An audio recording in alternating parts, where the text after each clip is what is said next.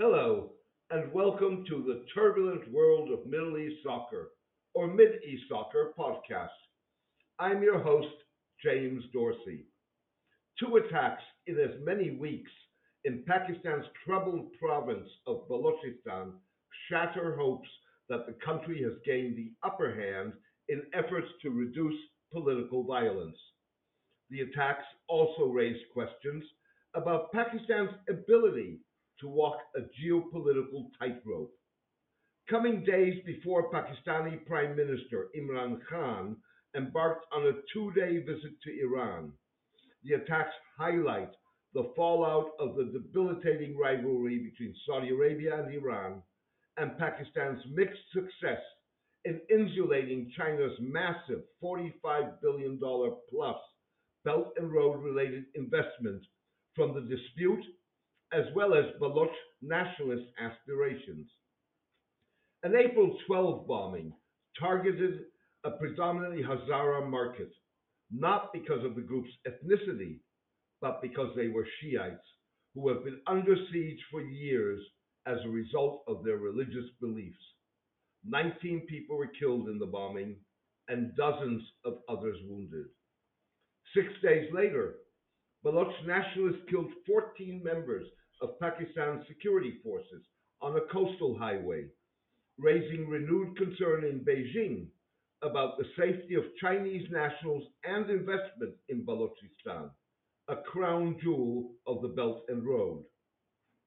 Mr. Khan hopes that his talks in Tehran will help end mounting tensions in Balochistan and along the 960-kilometer long Baloch Iran border.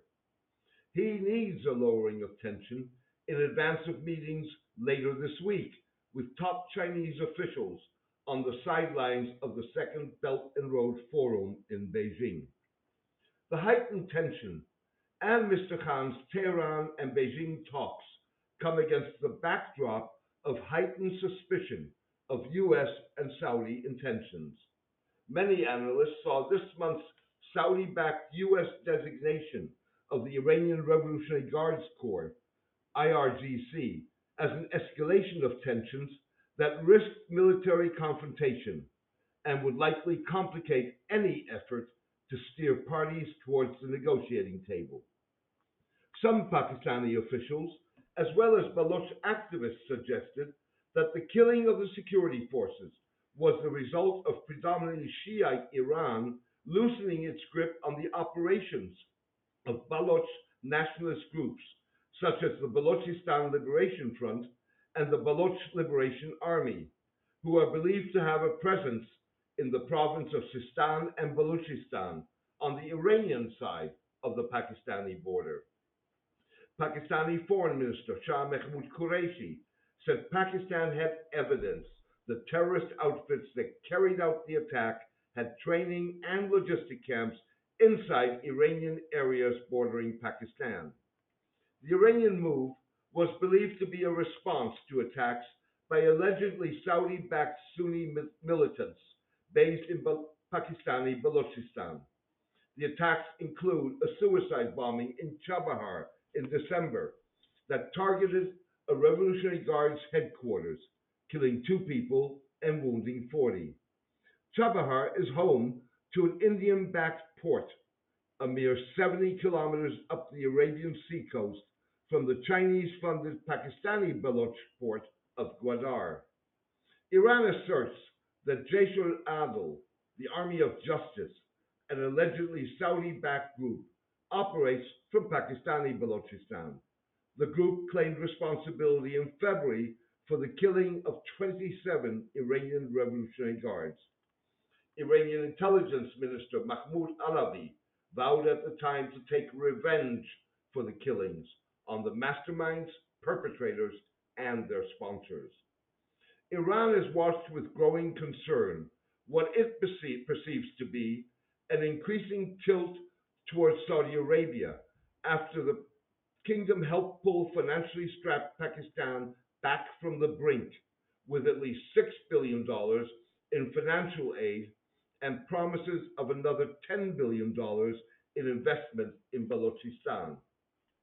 It will not have gone unnoticed in Tehran that authorities released from prison Ramzan Mengal, a top leader of a banned sectarian group, an alleged conduit of funds originating in Saudi Arabia that had been flowing to anti-Shiite, anti-Iranian militants in Balochistan in recent years. Mr. Bengal, a bearded militant, Islamic scholar, had been detained for 3 months, suspected of public order offenses, said Quetta Police Chief Abdul Razik Chima. Mr. Mengal is believed to head the Balochistan chapter of Ahl Sunnat wal Jamaat, ASWJ, a banned successor to Sipa as Sahaba, or the Army of the Companions of the Prophet, an outlawed group responsible for the death of a large number of Shiites in the past 3 decades, that is believed to have long enjoyed Saudi financial backing. He is also seen as a leader of Lashkar-e-Jhangvi, a Sipa offshoot that has ties to Al Qaeda and the Islamic State, and has claimed responsibility for the death of more than 200 Hazara Shiites in recent years. Gulf nationals of Baloch heritage have funneled funds originating in the kingdom to Mr. Mengal and other militant scholars, according to one of the founders of SIPA and other militant sources. They said the money had been transferred through Hawala agents or money exchangers operating in the Middle East and South Asia. Ramazan gets whatever he needs from the Saudis, the co-funder said. Dressed in traditional white garb, a waistcoat, and a black turban, Mr. Mengal was known to often march on the streets of the Baloch capital of Quetta, shouting sectarian slogans. A frequent suspect in the killings of Hazara Shiites, he led crowds chanting, "Infidels, infidels, Shiites are infidels," but has recently become more cautious not to violate Pakistani laws on hate speech. Mr. Mengal's release on the eve of Mr. Khan's visit to Iran hardly sends the right signal. Mr. Qureshi, the foreign minister, phoned his Iranian counterpart, Mohammad Javad Zarif, on the eve of Mr. Khan's visit to express the anger of the Pakistani nation at the attack on the Pakistani guards. Mr. Qureshi further said that Pakistan had decided to build a fence along its border with Iran. The work has already started from the points that are frequently misused, Mr. Qureshi said.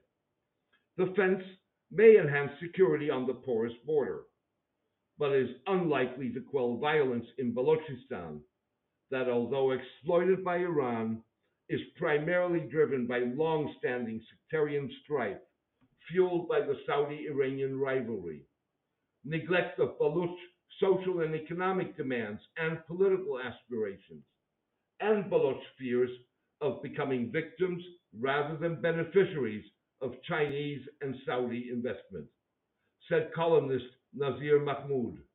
Democracy means ensuring the rights to life, safety, and security, the right to earn livelihood, and the right to get an education without fear. A complete ban on disarming of sectarian outfits, coupled with the strengthening of democracy with all its rights respected by the state, may result in curbing of violence in Balochistan. Thank you for joining me today. I hope you enjoyed the podcast. A written version of this podcast is on my blog, The Turbulent World of Middle East Soccer, at mideastsoccer.blogspot.com. Please join me for my next podcast in the coming days. All the best and take care.